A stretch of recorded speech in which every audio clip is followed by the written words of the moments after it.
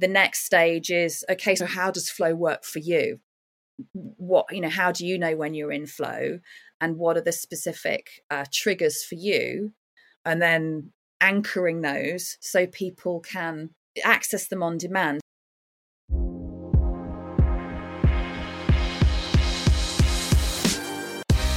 Hello and welcome to the Pro Rugby Pod. I'm your host Brian Moylett. I'm a former Irish international age grade player, and each week I chat with a player, a coach or a person involved at the top end of the game to hear about their story, get their insights and find out what life is like in professional rugby. On Instagram I'm the Off-Field Rugby Coach, that's at Off-Field Rugby. Please follow me there and let me know any thoughts or feedback you have for the pod. Please subscribe to the pod if you haven't already. Please leave a rating and a review wherever you're listening. And also, please share the pod with some friends. Those simple actions have a big impact and are really, really appreciated.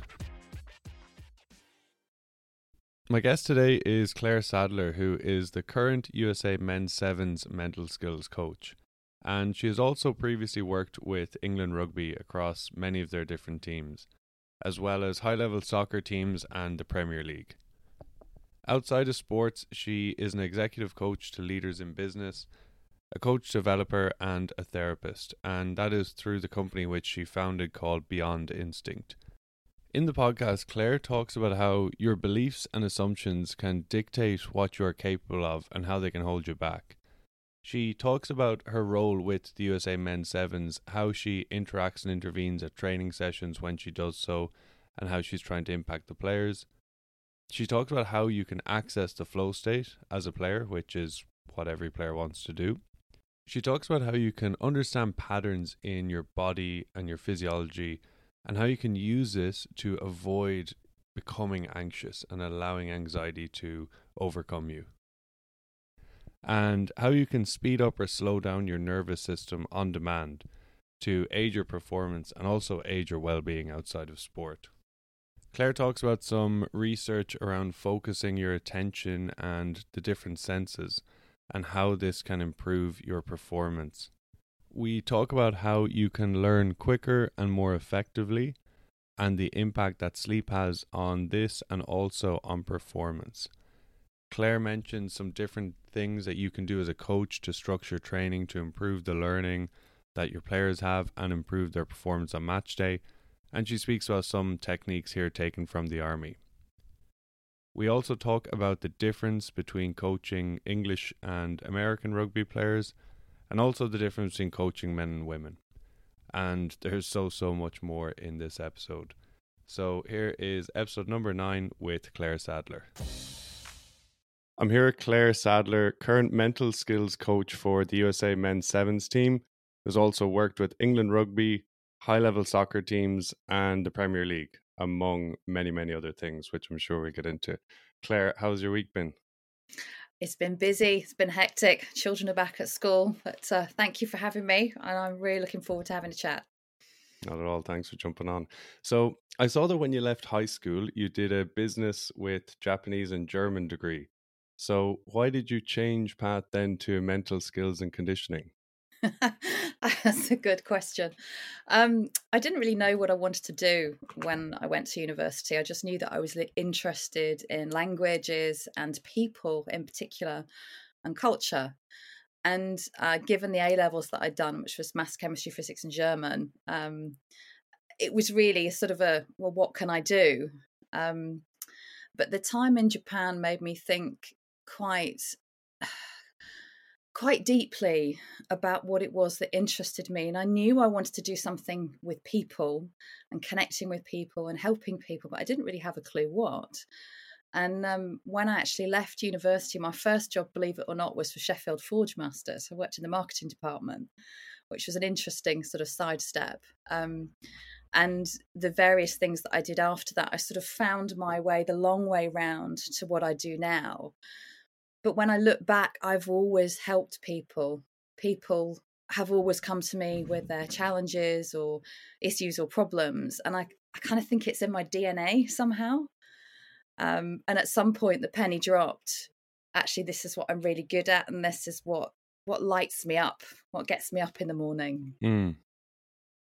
And so you were probably helping people, and was there a moment then when you realized, all right, I need to just change direction here and go for it? It was actually a training course that I did with a company. I did an NLP training when I was working in communications. I worked for a company called Circus Communications with some very, very big hitters in the industry. I was really privileged to work with them. And I remember quite vividly, we were doing a coaching exercise, and I don't remember what the issue was, but I asked the person one question, and it just changed everything. And the supervisor came over and said, you know what, you're really good at this. We've all noticed, all of the support coaches, the main trainer, you might want to think about maybe doing a bit more of this. And that was quite a pivot point for me. That was quite a changing point for me, because seeing the joy and the shock and surprise in that person's face, that one question, the difference that one question made to them, it was a bit like opening your favorite Christmas present and thinking, wow, this is it, I found it, this is what makes me want to get up in the morning and want to connect. Yeah, awesome. And so what was that what were you working with that person in? So was that like a training, or what situation was that person in that you were speaking with at that point? Like, were they looking for help, looking to have change in their life, and then you were working with them? It was a trainer's training around developing coaching skills specifically related to NLP, neuro-linguistic programming. So Okay. it was my partner in an exercise, a learning exercise that the trainer had set. And it was one of many that we'd done. It was quite a long course, but that particular moment was, I suppose, life-changing for me, because it showed me that if you ask somebody even just one question that's the right question, you can really change their lives. So that particular individual, we'd been asked to choose something quite small. I don't remember what the content was, but it was, think of a problem, think of something you'd like to change, and then use this specific technique that we just learned to apply that and see what happens. And I was blown away that one question just changed everything. And you could see it physically in the person, you could hear it in their voice, you could see it in their breathing, everything. It was phenomenal. Awesome. I coach rugby now and for the past few years, and that's something that I'm learning a lot, is just the power of asking questions versus telling.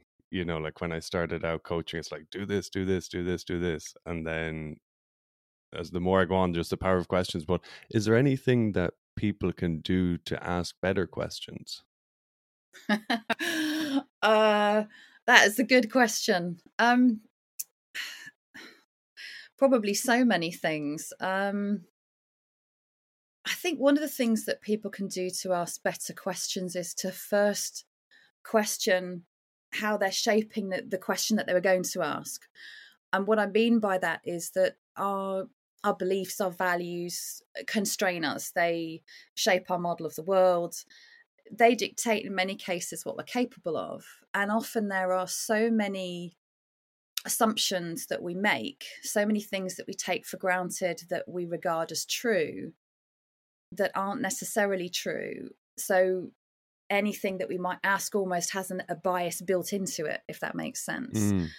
So sometimes just stepping back and really fully considering for a moment, what is it that I want to ask? What is it that I want, what direction do I want to take the person in, or the team in, or the group in? And is this the best question to ask? Because the other thing that we do as trainers or coaches is we assume our own assumptions, our own beliefs, our own way of learning is the way that everybody else does.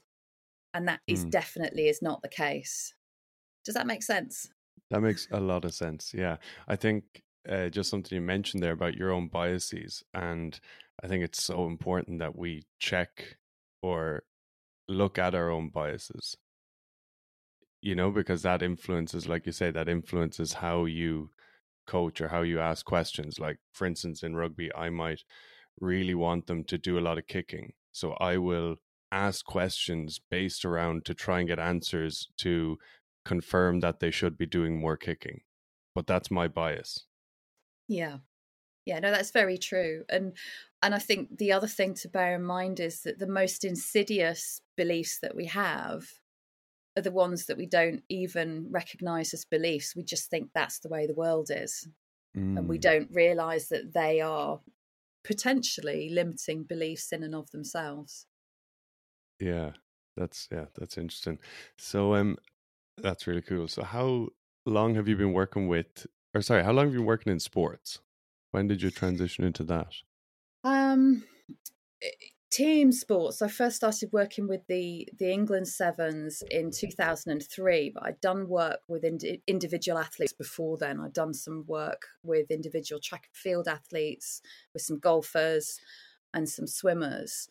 Um, and I actually found that work. That was when I started working with Mike Friday and Phil Greening. I found that work by recommendation, bizarrely enough.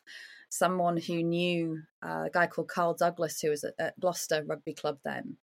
And he introduced me to Dean Ryan. And I did some work with Dean, and Dean very kindly introduced me to Kevin Bowring, who was the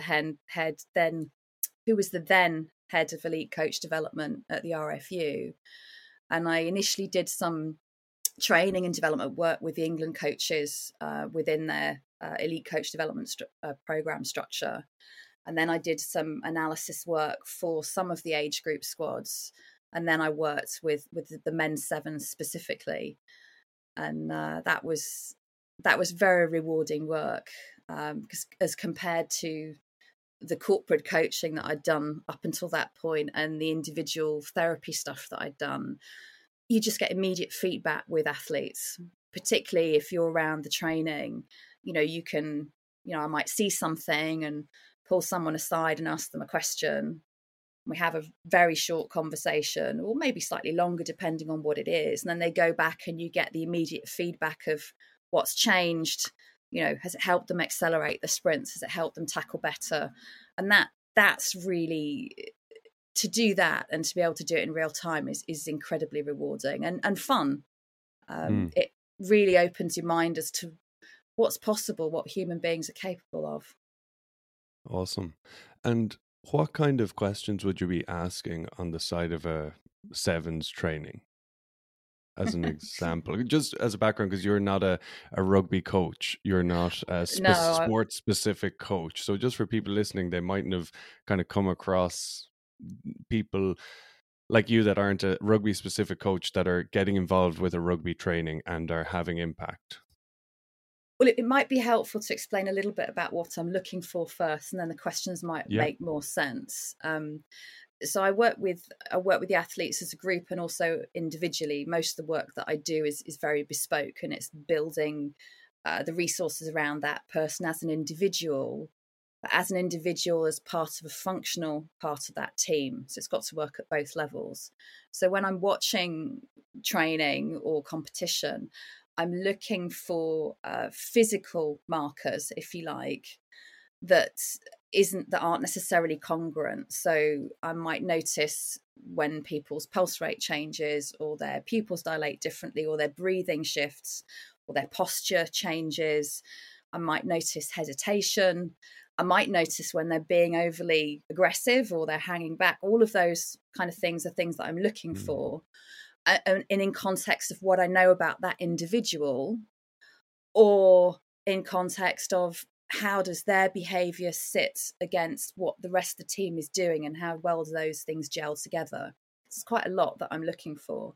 So I might just ask a simple question of, I saw this happen. I saw you hesitate at the ruck, or I saw you hesitate before you went for the gap, or that tackle seemed really hard, or whatever it might be, or that you were favouring this leg over the other. And I might just ask what was happening, what was going through your mind, or what were you thinking? And then depending on what feedback I get, almost their feedback or their response tells me where to go next, and also how they respond physiologically to my questions. So does their breathing shift? Does their posture shift? Do they hesitate?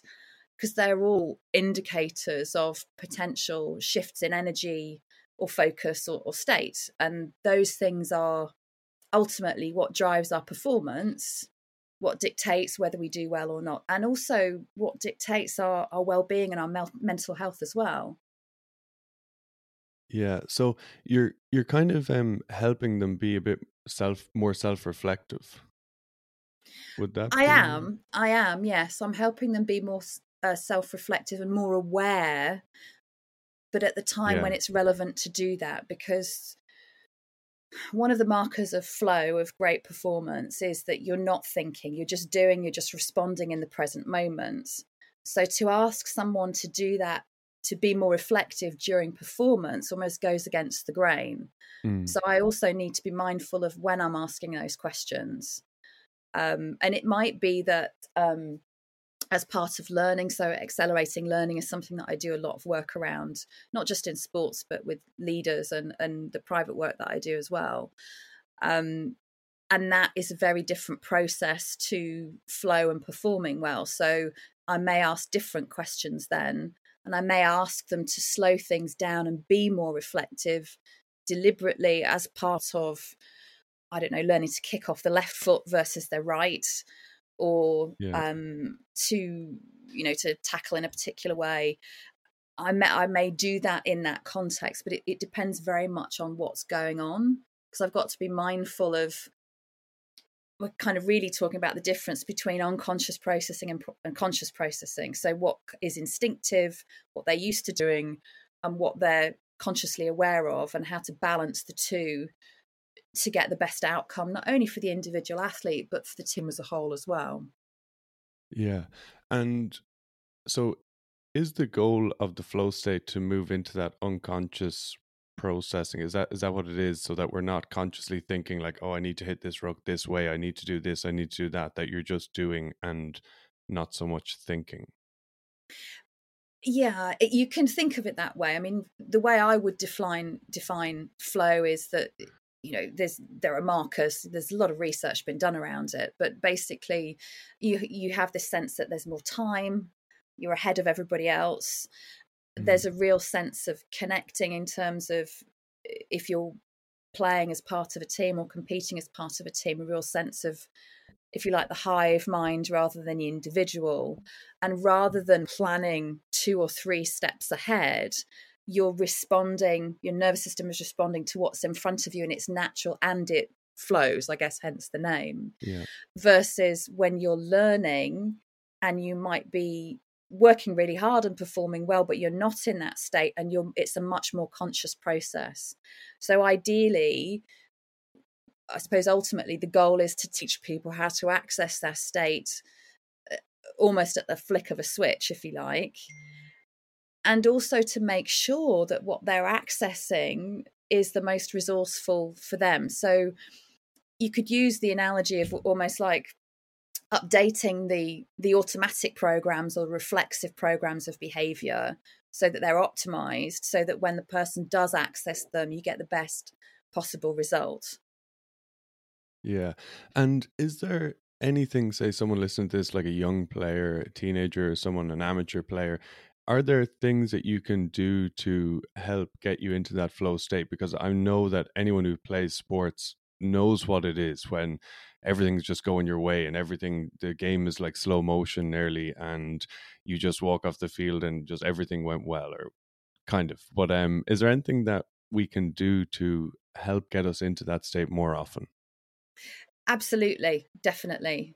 And if you think of it in terms of 3 sort of branches of ongoing development, it's a helpful way of thinking about it. One is, there are core drills, if you like, that you can practice on a daily or a weekly basis in terms of using your senses and learning how to mobilize your body or your nervous system in a particular way, or demobilize it, speed it up, slow it down, if you like. In the same way that there are core drills that you might do to improve your passing or your rucking or your line out or your tackling. You can definitely do those things. And those are the fundamentals or the building blocks, if you like, upon which specific tools rest that you might be taught. So if one branch is the core development or the mental conditioning skills, if you like, the repetitive drills that you can practice, what sits on top of that then are a set of tools that you can use to do certain things, to do specific things at specific times, to focus your attention or divide your attention, to manage your energy, to control heart rate, blood pressure, sensation, numb pain, or even amplify certain sensations so it's easier to hold the ball, that type of thing. And then alongside that is one-to-one development, which is to recode the reflexive behaviors that either hold you back or that are not optimizing your behavioral performance in certain aspects. So it might be that recovery from injuries are slightly different, or after injuries are slightly different things, so we can tackle that separately. But it might be that somebody always holds back off tackling on a certain side, or with a certain player, or with a certain team, if you like. Or, if you're talking about different sports, it might be that there's always one hole that throws people. And that's what I'm talking about when I'm talking about those reflexive behaviors. So there's 3 layers, to my mind, of work, of development that can go in tandem to help people improve. And the sooner that people get their heads around those core skills development and drills and the tools, the far better place they are to begin to perform better. So those are a sort of set of things that they can learn. And then the next stage is, okay, so how does flow work for you? How do you know when you're in flow, and what are the specific triggers for you? And then anchoring those so people can access them on demand. So it's partly developing the awarenesses of you as an individual or you as part of the team. How do you trigger flow? And then the second part is practicing turning that on and off using the various skills so you can use it at the right time. So you might be sitting there thinking, well, that's great, Claire, but what do you actually mean? How do we do that? If it's that easy, how do we do it? Well, there are a number of different ways, a number of different modulators, if you like, or tool buttons that you can use to mobilize your nervous system and make it go one way or another. And one that is very popular at the moment is breathing. Breathing is a relatively fast way of shifting your state and accessing different states on demand. But most people don't really know much about it. They might have done some Googling and they've learned about box breathing, or they've looked at potato breathing, or they might have followed Wim Hof. But understanding the principle of what happens when you breathe in versus what happens when you exhale, and how do you use that balance of the two to shift one way or another. So in a sense, it's very similar to what I was saying before about there are some core patterns that you can learn. So James Nestor's website has a wealth of useful information for anybody who wants to go look, and interviews with really quite prominent experts in the field. And you can learn those patterns and develop them and see when they work best for you. But the most effective way is to understand how that balance affects you as an individual at specific times, and using that to, well, do I lengthen my exhale or do I lengthen my inhale? Should it be forceful or should it be soft and long or short? And what's the balance between the two?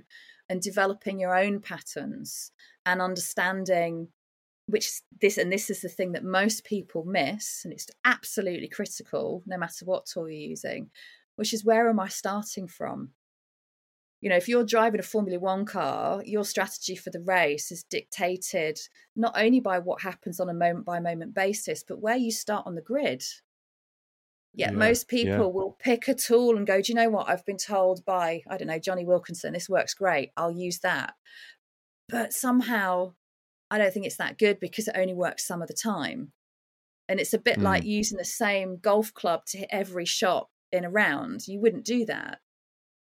You'd think, where am I? What's the context? What do I need to do to get to where I want to be? And therefore, which club is most appropriate?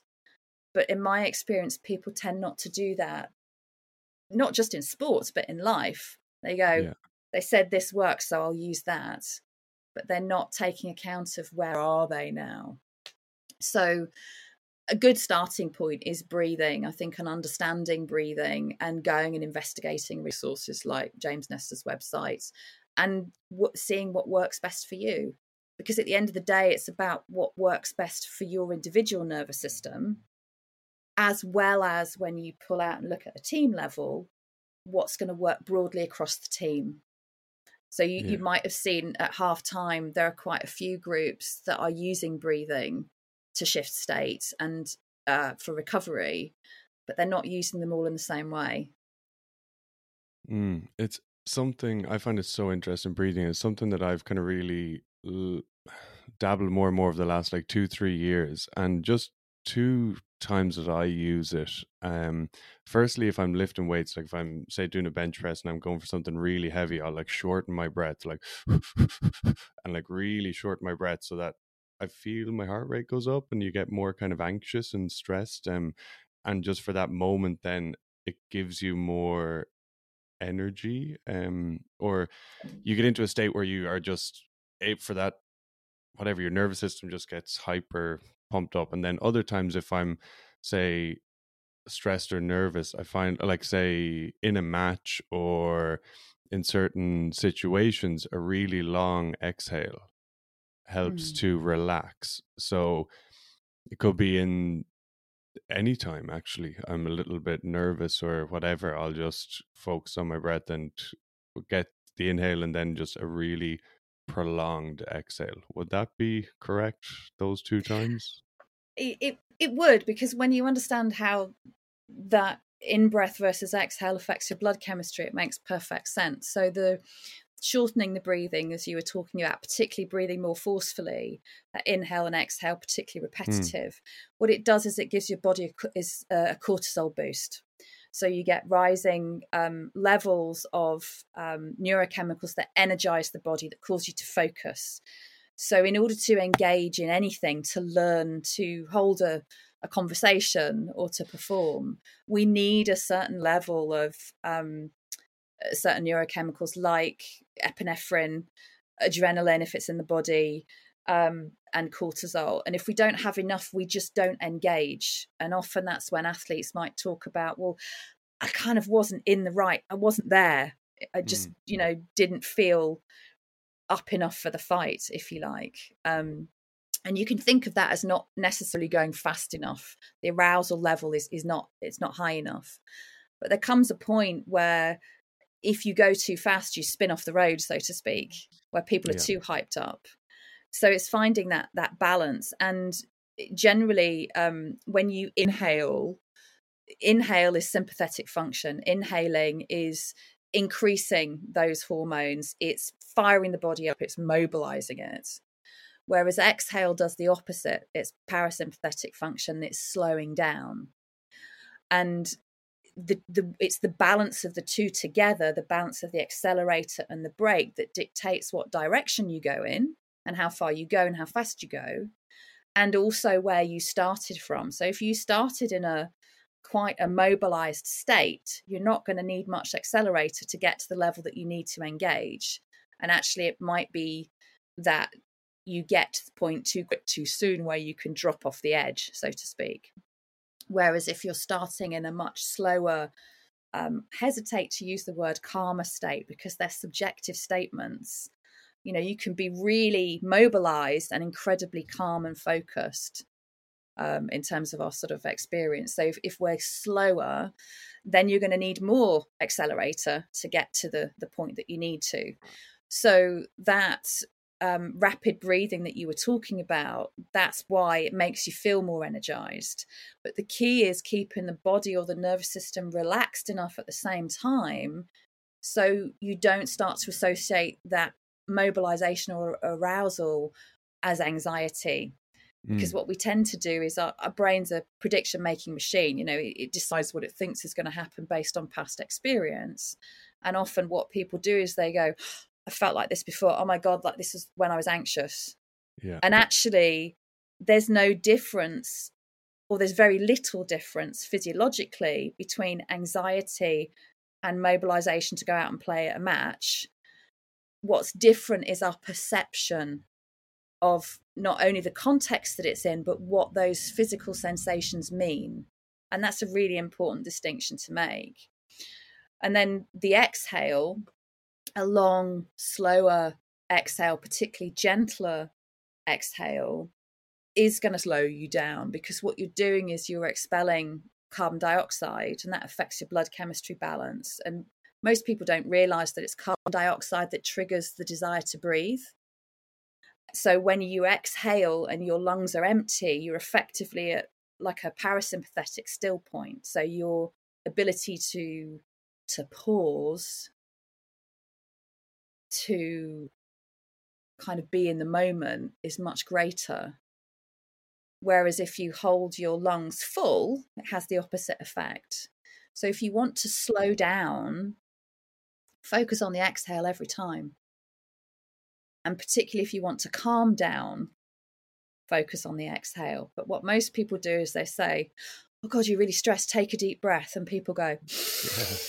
and it's It's the the complete opposite. opposite Yeah. of what you need. You're adding fuel Yeah. to the fire. You're throwing logs on Yeah. the fire, and maybe a bit of petrol as well, depending on Yeah. where someone is. But that's where understanding that mechanism is so important. Mm. And yeah, it's so true. And you mentioned Wim Hof there earlier, kind of in passing, but his breathing, which people can do on YouTube, it's like a 10-minute follow along, is all about it breathing in and out, and then the exhale and holding it after.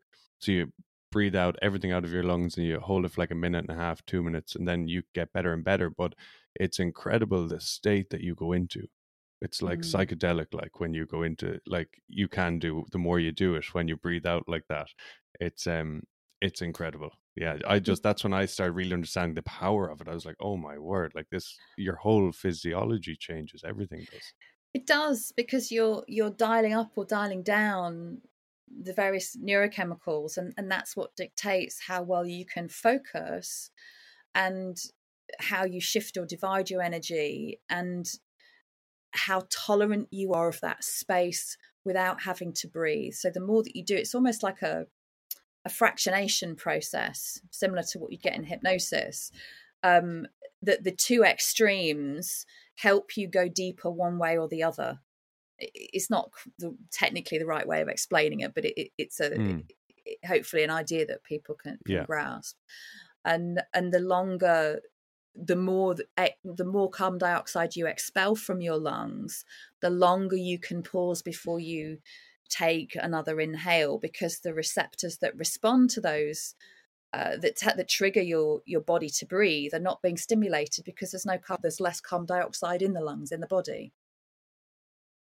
Yeah. And So just yeah, sorry, something you mentioned there with anxiety, and it's what you tell yourself, and how there's very little difference between what you might feel when playing a game versus what you might feel then in like life outside of a game that causes anxiety. And it's just the same thing in the body, and it's what we tell ourselves.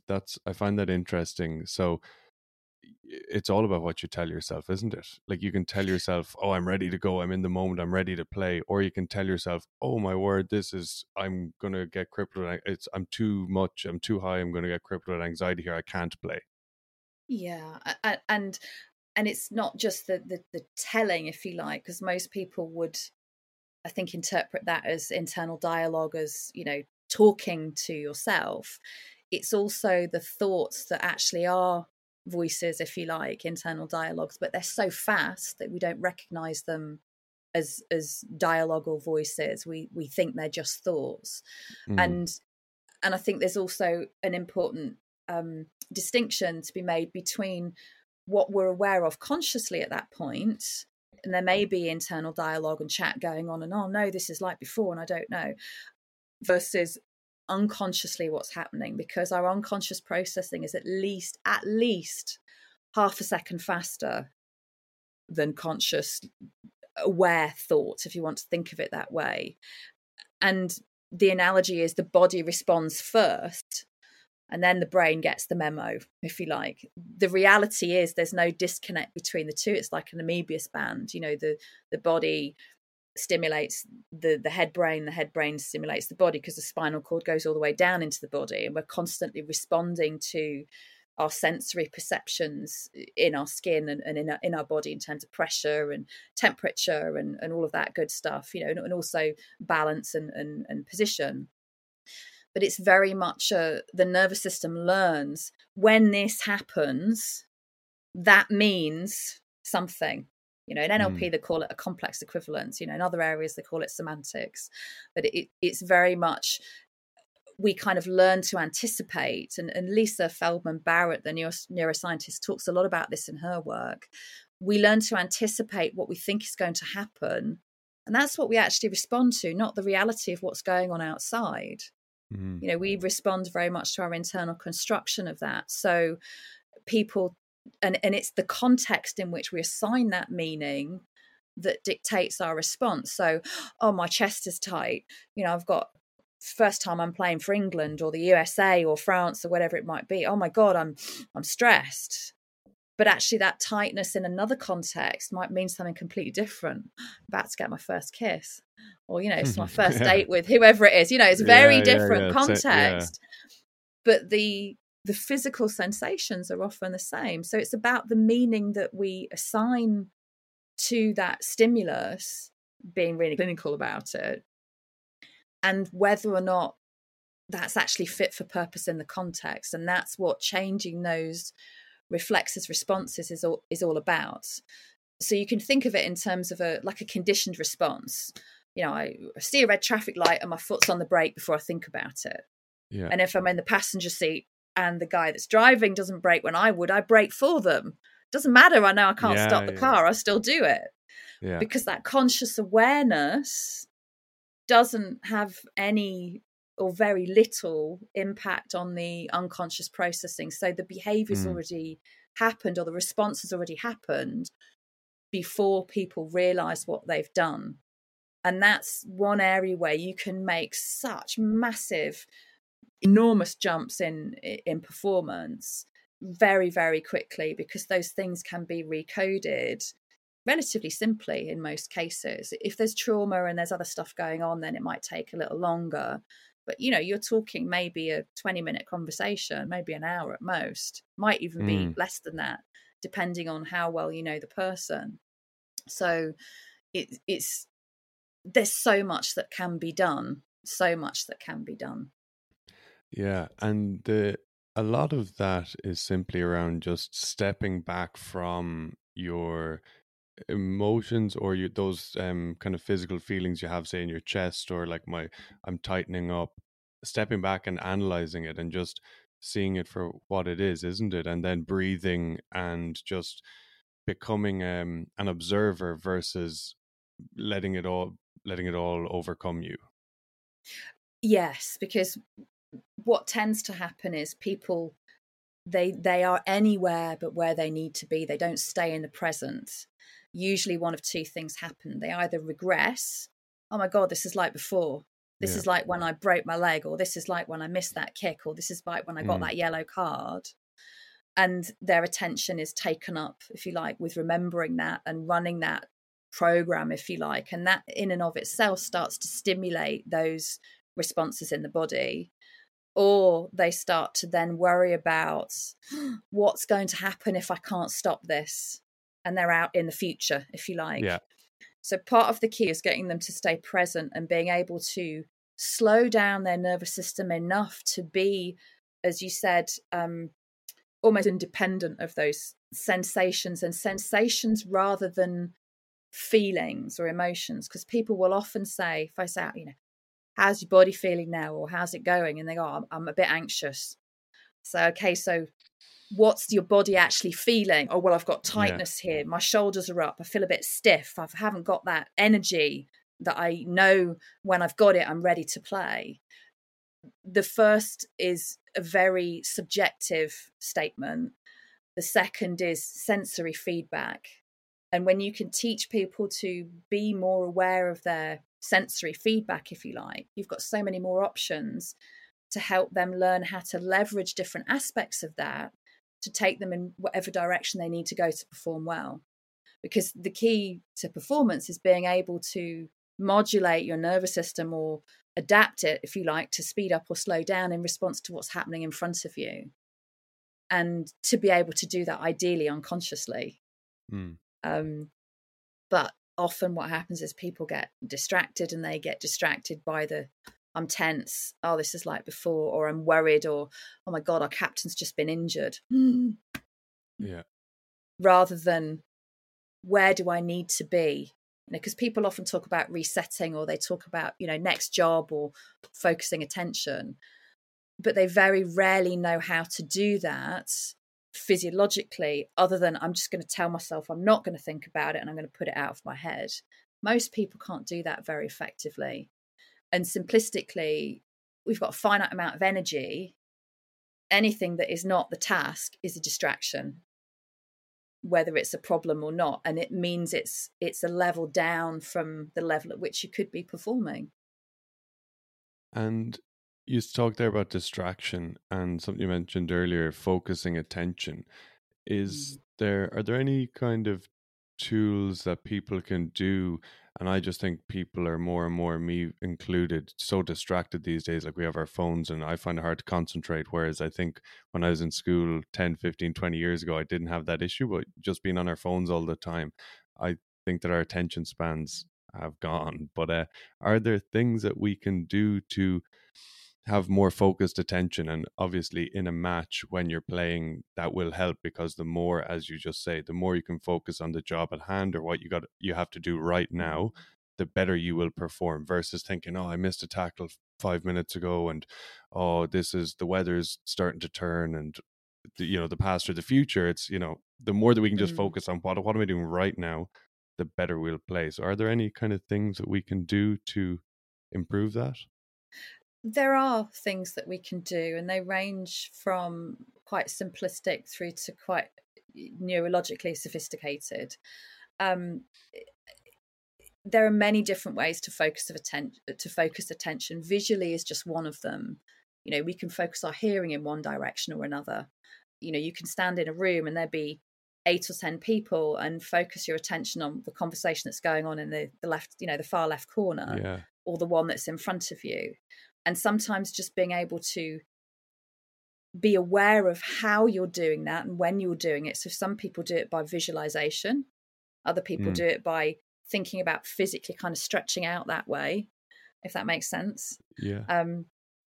Practicing those things can help. So if you think of it in terms of the sensory building blocks, how you pay attention tells your body whether or not to mobilize or demobilize. And the vision system is a really important part of that. And it's a sliding scale, and it's bidirectional. So it's no coincidence that when we become more mobilized, our vision tends to narrow. Our pupils don't dilate and get bigger, they become narrower, and our focus of vision becomes narrower, unless you're in flow. That's something different. Whereas when we're more demobilized, our vision is much broader, more like if you're looking at the horizon, if you like. Yeah. And depending on how you are looking at something, narrow or broad focus dictates the level at which those neurochemicals are released to mobilize you or not. And it goes the other way. So you can change your focus of attention, narrow it or broaden it, and give your body the message to speed up or slow down.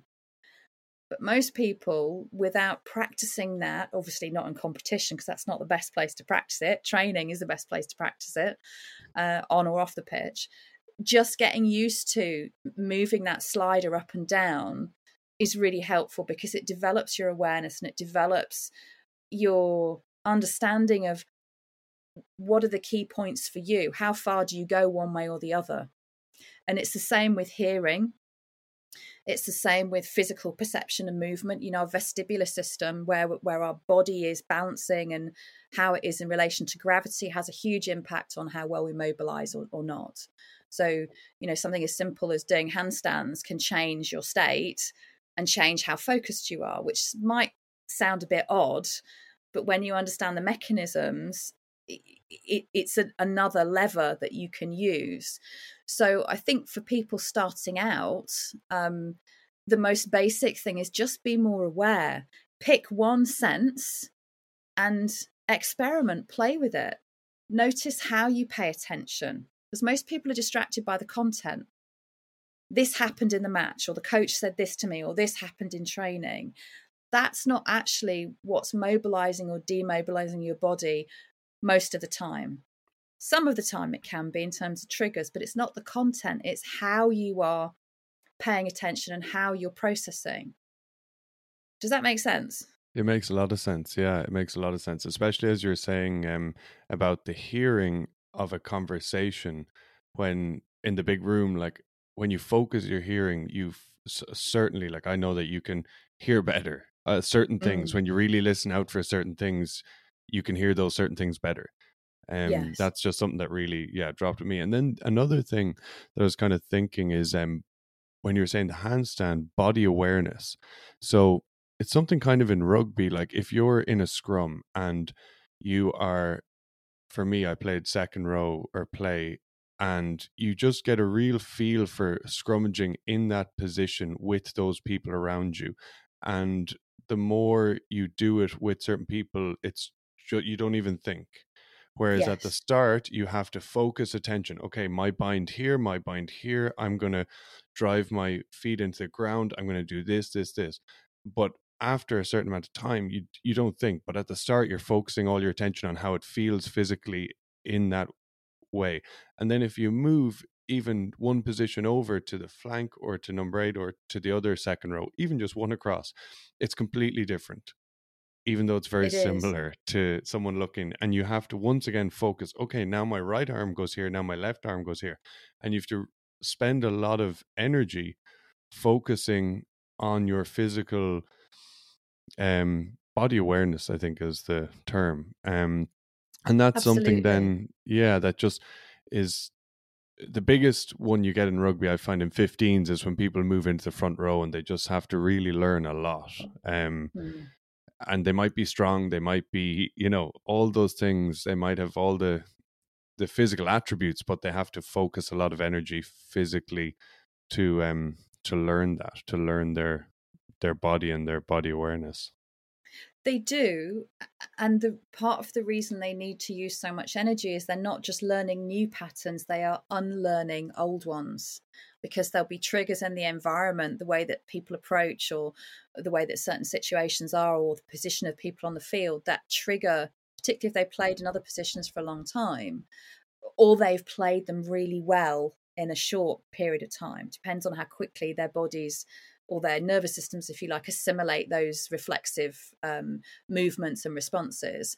But those reflections are still there. So, or those habits, if you like, are still there. So it's a bit like a light switch. If that switch turns on this set of 6 lights, and suddenly I want it to turn on a different set, I've got to connect them up in the right way. But I first have to disconnect them from the original circuit.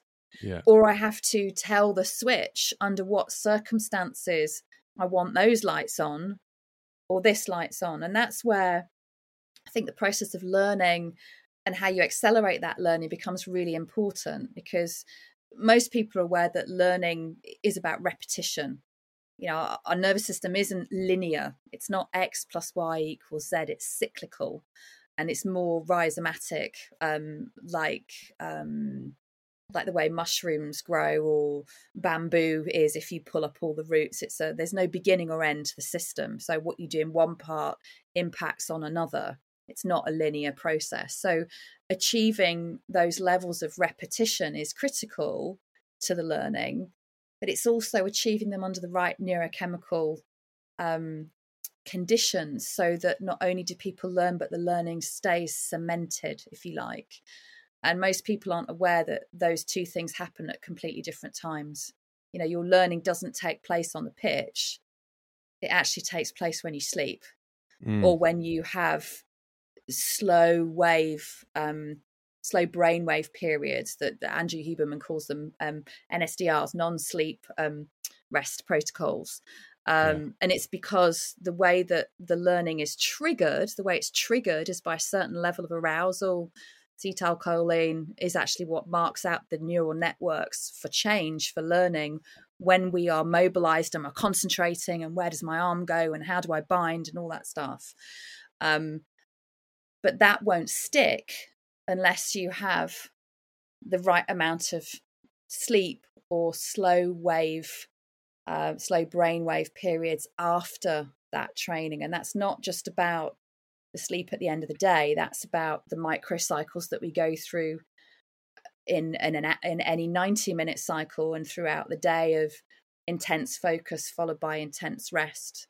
And there's lots of things that you can do at any level, not just elite sports, to accelerate that process, to make it happen faster, and to make sure that you learn those things more effectively. And that has just as much to do with how the coaching and the training itself is structured, and how the information is given out and how people communicate with each other, as it has to do with what the individual athletes then do with their bodies afterwards. And I think that's a really interesting area for elite sports and leadership development as well. Yeah, I read Matthew Walker's Why We Sleep, and just when you bring up there about the learning happening while you sleep, it is mind blowing, and it makes such sense. It's so obvious once you are aware of it. Like the easiest example for me is when people are studying and they're pulling all-nighters, and this was in the book as well. They did loads of studies on it, where people pull all-nighters. They can't remember anything. No. Because they're so tired, their brains are like wrecked. And I thankfully never really cared too much in school to be pulling all-nighters. But I remember without knowing, I was just like, well, I'm just going to get a good night's sleep and I'll just go into the exam and do my best. Versus, remember these people like stress and like just not sleeping for days. And like your brain is like, think about it, you're just so exhausted that nothing sticks. No, and with chronic lack of sleep, the glial cells that clean up the debris at the end of the day to help our brain function properly actually start attacking healthy tissue. So you're almost, the very neurons that we need to remember things. The other thing that it's important to remember as well is that learning or memory is state dependent. So if you learn something in one state, say try to learn something in a state of anxiety, and then you try to recall it in a state of relaxation, it's almost like that information's in two different rooms. And this is why I think something that the military do, and they do it really well, particularly in the SEALs and the SAS, is they teach you to train as you compete. Yeah. So if you're going to do it in competition, you better damn well do it in training the same way, because otherwise the state, if you like, is not the same. You don't access the same information, and the reflexive behaviors aren't the same. And I know that they actually saw this has had quite serious implications for some branches of the military, where usually in shooting they're taught to holster their weapon in between shots when they're training. But if you're in active duty and you holster your weapon in between each shot, you're going to get shot. Yeah. And they actually changed the way that they trained that in certain units because of that. Because under pressure, we resort to instinctive behavior. We resort to reflexive responses. And that's why training that way and teaching people how to do that is so important. And it's also why that third branch of recoding those reflexive responses, whether it's for sport or whether it's in leadership or whether it's treating trauma, is so important, because it's the things that we do under pressure, and it's the things we do without thinking that dictate how well we perform and how well we are and the state of our mental health. But so much is dedicated to conscious thought, to tasking, to, most training, most coaching is conscious led. And there's definitely a place for that. It's important. that's not how you get swift, deep-seated, lasting change. You've got to be able to do both and to have the right balance depending on the context. If you've got somebody, for example, who's coming back for quite a serious injury, there are definitely going to be markers when they go back into competitional training. The nervous system will respond, where depending on what scale they respond to. It might be that they can no longer tackle the same way, or they can't focus their attention the same way, because their body is metaphorically telling them, oh, don't do this. Last time we did this, we got hurt. We're not doing that anymore. And it's not a conscious thing, and it's not a lack of toughness. It's simple self-preservation, and left unchecked, those things can end people's careers, but they can also propel people's forwards when they're dealt with in the right way. And that's one area I find really interesting in injury recovery, and how you accelerate regaining movement faster, how you accelerate mental or psychological recovery from injury, and what you can do in the window of 6 to 8 hours after someone's sustained an injury to do your best to make sure that those issues don't happen. And there aren't many setups that I know of that have a consistent approach to that. They've got great resources for mental health sort of support if someone's finding it difficult or if they're depressed. They've got amazing physical rehabilitative and nutritional rehabilitative resources. But bringing that all together, so when they step back on the pitch, or they go back in the pool or get back on the horse or in the car or whatever it is they're doing, so that there is no lag in terms of being able to use those limbs the same way they were before, and there's no impact on the game. I don't see that very often, and it never ceases to amaze me. Yeah, that's so interesting you say that. I got surgery on my shoulder and come back from that, and the way I explained it to people was it didn't feel like my shoulder. And it was like, oh, my left shoulder, yeah, but my right shoulder, it's like the physio says, yeah, you've hit this marker, that marker, da da da da da. But it just didn't feel like my shoulder. What is something that people can do, like, say, once again, a young player, someone outside of a professional environment, that they get injured, whatever it is, they're out for 6 weeks or 2 months or whatever it is. What can they do to accelerate their recovery from that injury? There's a few things that they can do that they don't necessarily need professional help for. With professional help with someone like me, there's a lot you can do and you can accelerate that process. But if you don't have access to that, the first most important thing is what you do in the window, the 6 to 8 hour window after you've been injured, because that's when, if you think of it this way, the memories, if you like, or the experience, probably more accurately, is consolidated in a particular way. So anything that you can do to overload your visual and your kinesthetic circuits at that point can help to prevent that consolidation from happening in a way that's going to cause problems. So what does that mean? What does that actually mean? If you play something something as simple as just playing Tetris, actually can really, really help, as crazy as it sounds. Providing obviously that you're not going to injure yourself further, physical movements, just sitting, zoning out, watching the TV, probably not the best thing to do. But the reason why Tetris works so well is because you have to think about your strategy, and you're overloading those circuits, or you're occupying them, if you want to think of it that way, in a way that perhaps, not always, but perhaps those sensory triggers won't get consolidated or fixed in the same way. Because the biggest issue with recovery from injury is that there are markers in the game, or there are triggers in the circumstance that cause your nervous system to respond adversely, to either experience more pain, to hear your leg breaking again, or simply to feel dissociated, like you were saying, it didn't feel like your shoulder. So you don't have the same proprioceptive feedback in terms of where your body is and how to use it. There's almost like a pattern interrupt. So it can be thought of almost like a phobia. It's not quite the same, but it's very similar. You know, a phobia is when phobia is actually a really useful process, and I'll explain that. Because when someone has a phobia, what they have is the ability for their nervous system to respond every single time to the same stimulus in the same way without conscious effort. That's a really useful thing. The only thing that's not useful is the fear, if you like, or the emotion or the sensations that circuitry is connected to. So, you know, I've done loads of work with phobias over the years, and it never ceases to amaze people, one, how quickly they can be resolved, or two, that they can be resolved.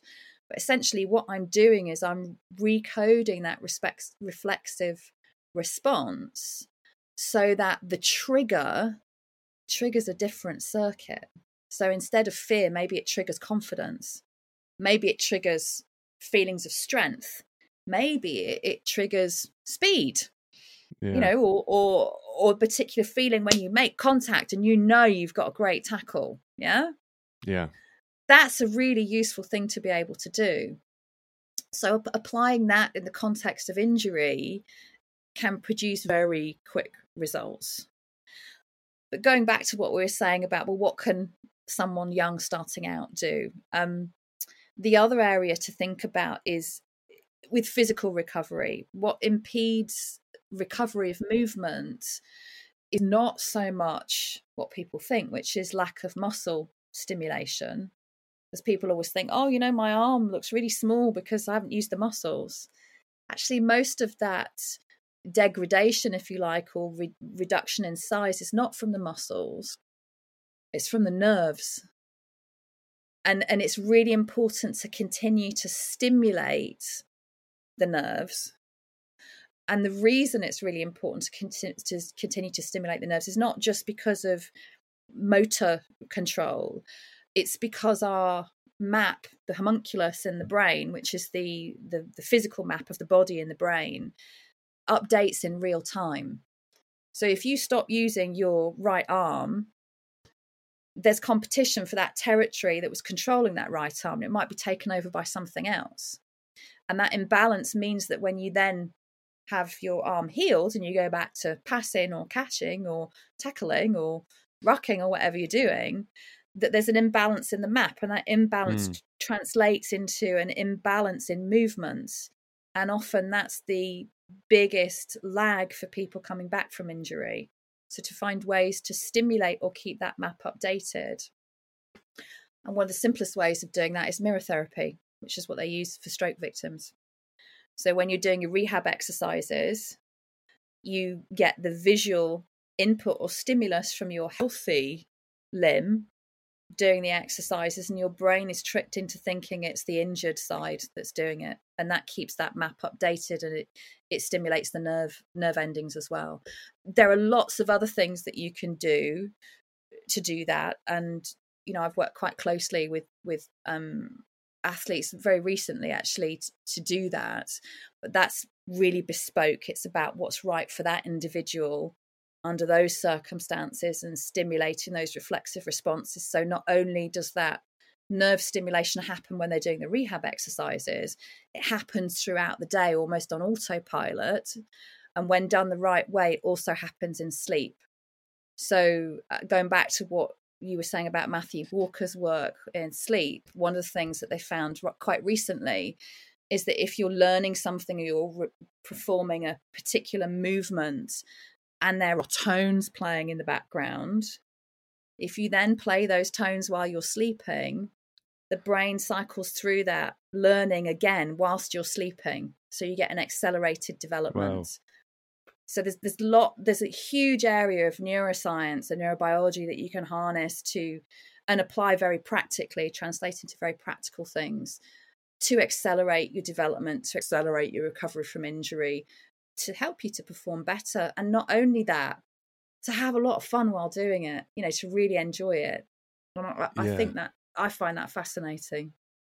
Yeah, I do too. And it's something that when I had heard it a while ago about that mirror therapy you said? Mirror therapy, yeah. Yeah, I had heard about it, and how to think, to think that your hand is moving, and to think that you're moving your arm and exercising. And I wish I'd done it more, or learned more about it. It's something that just came into passing, but I think it really makes a lot of sense. And it's people even, I think, could feel it normally, in that when you're not thinking at all about that, say you hurt your leg and you're like, all right, that leg is hurt, and you just don't think about it at all, and then a couple of weeks later it comes back to running, you haven't thought about it, Mm. moving it, and then you're trying to go from 0 to 100. So what you're saying is that therapy kind of just keeps your brain firing those nerves and thoughts, and then you'd kind of not, you don't skip a beat, but you're back in the flow of it Done in quicker. the right way, yes, done in the right way, Yeah. definitely. And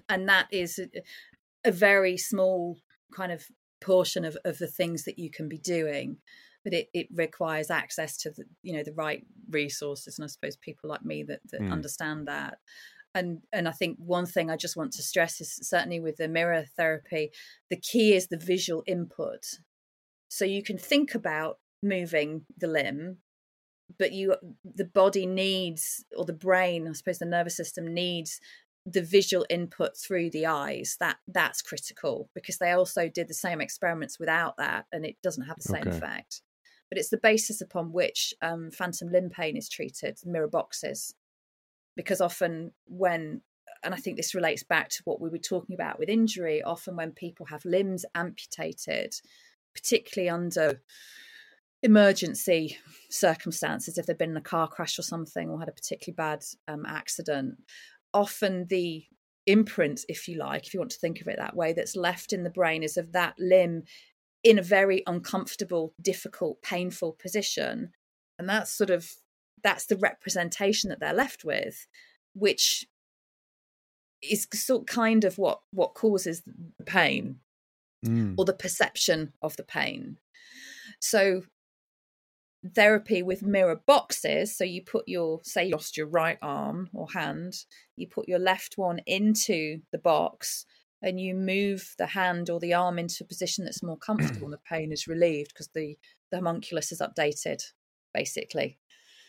Yeah. Which is quite amazing when you think about it. It is. It's so interesting.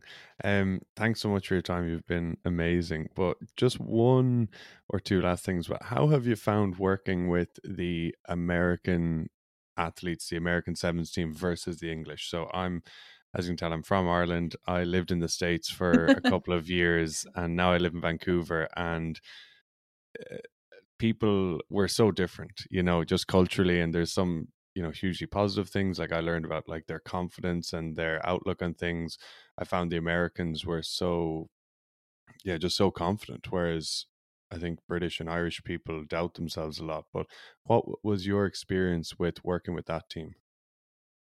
That's an interesting question.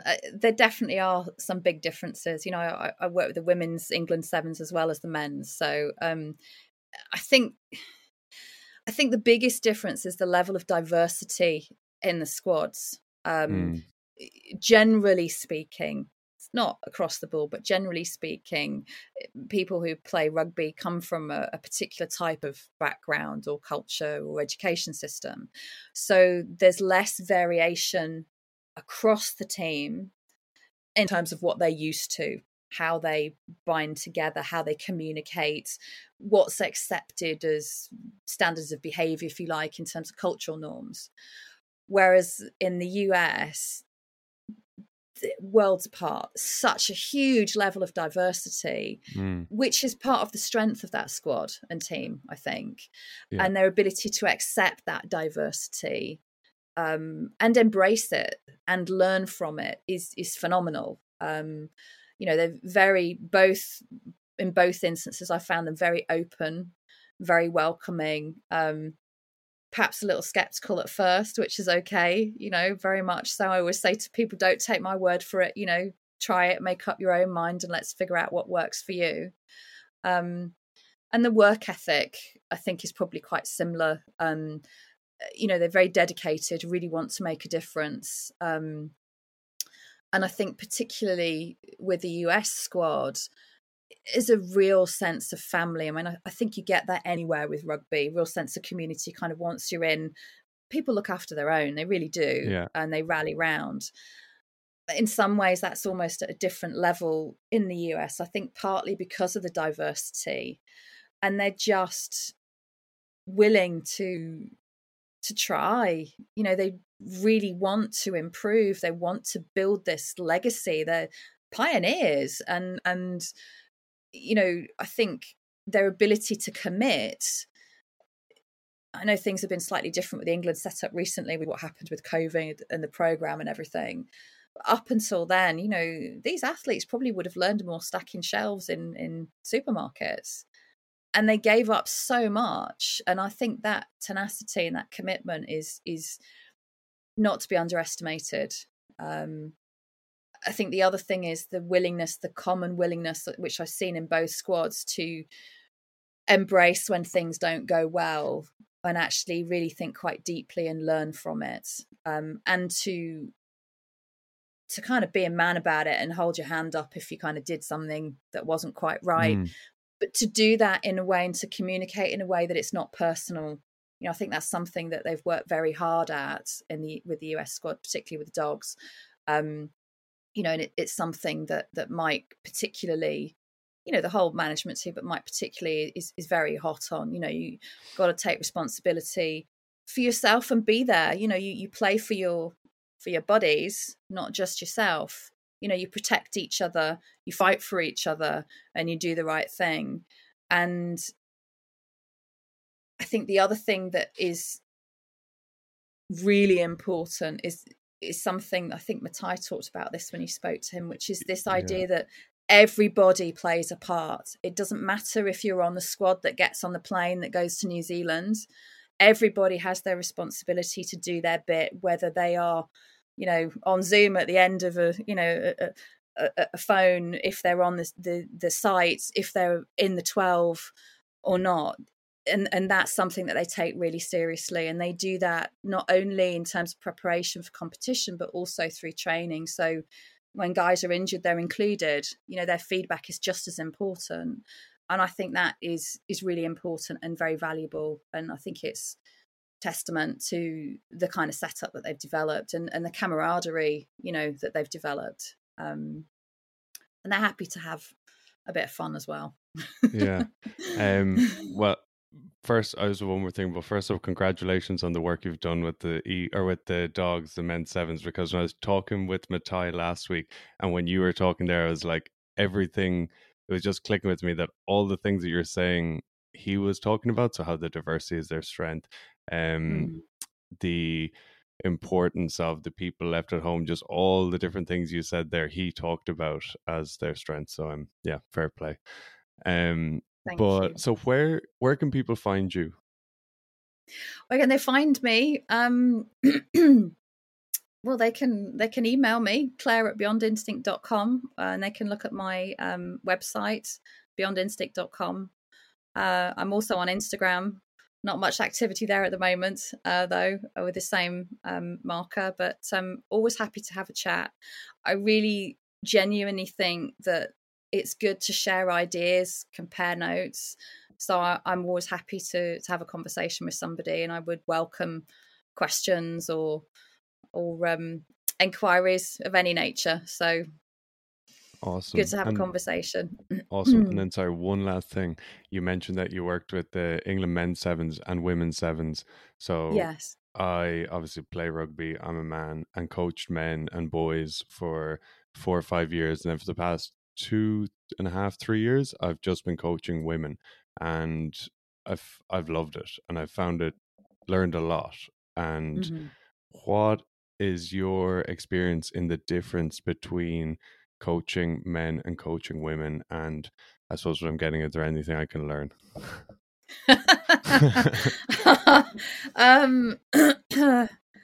Gosh. The one thing that springs to mind is, in some ways, I think women question more. I don't mean challenge. Yes. I think because they, with the changes, it is changing, but they haven't had the same exposure, they haven't had the same opportunities as men. And I think because of that, they can be more hungry. Not that men aren't hungry, they are. It's just more, what else can I do? How else can I improve? How can we support each other?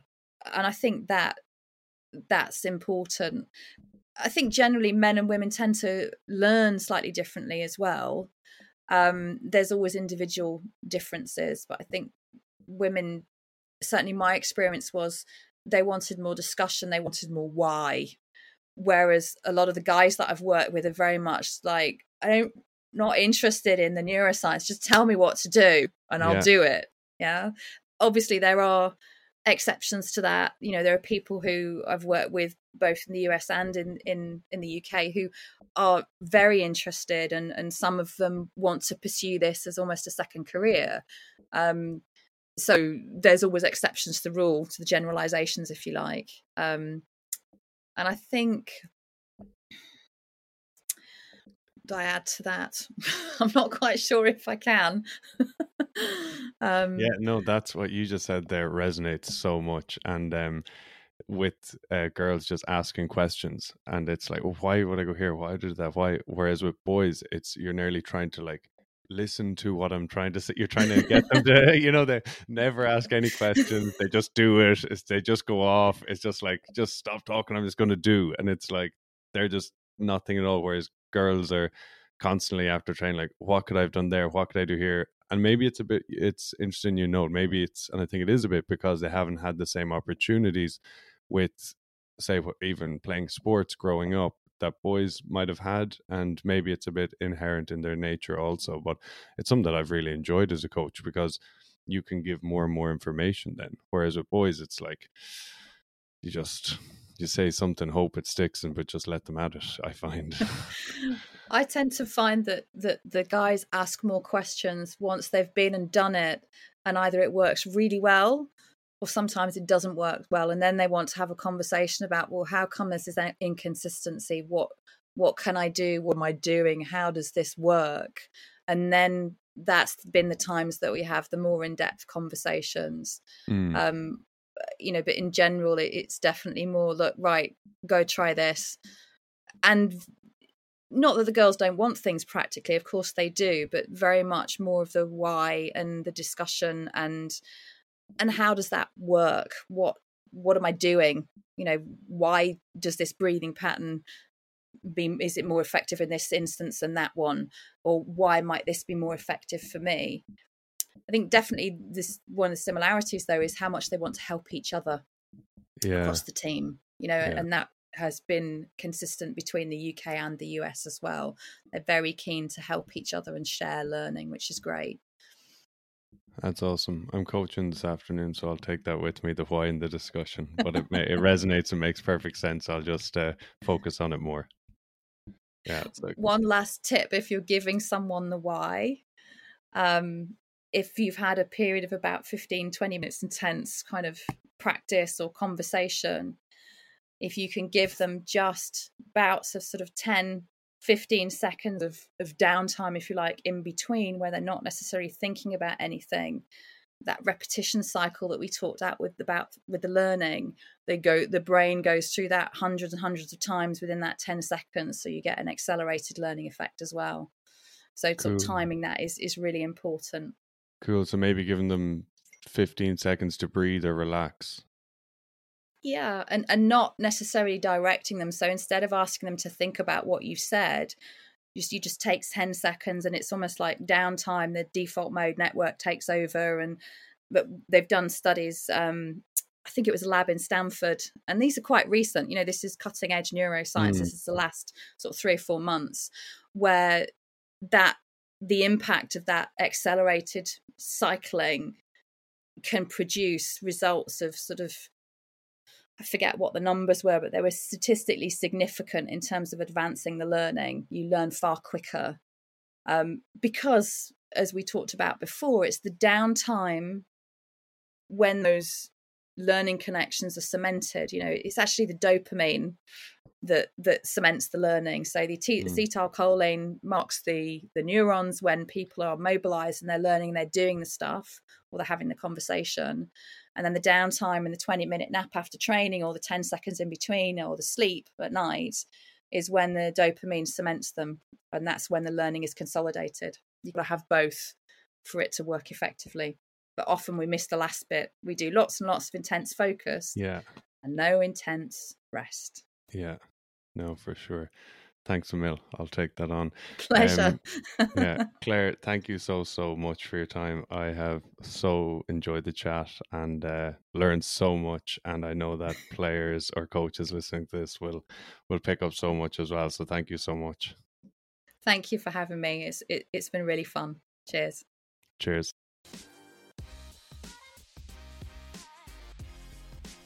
After I stopped recording and I was chatting to Claire briefly, I was saying to her how I could literally have talked for hours and hours in that conversation.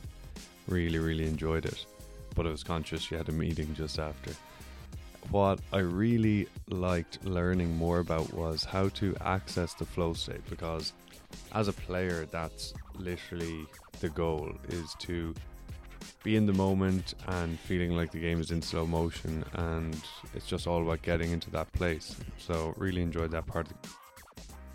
I also love chatting about stepping back from your kind of emotions and feelings and not processing them as anxiety, and that part of it, using the breath work, exhalations to calm down and slow down, and how you can change your breathing to change your nervous system.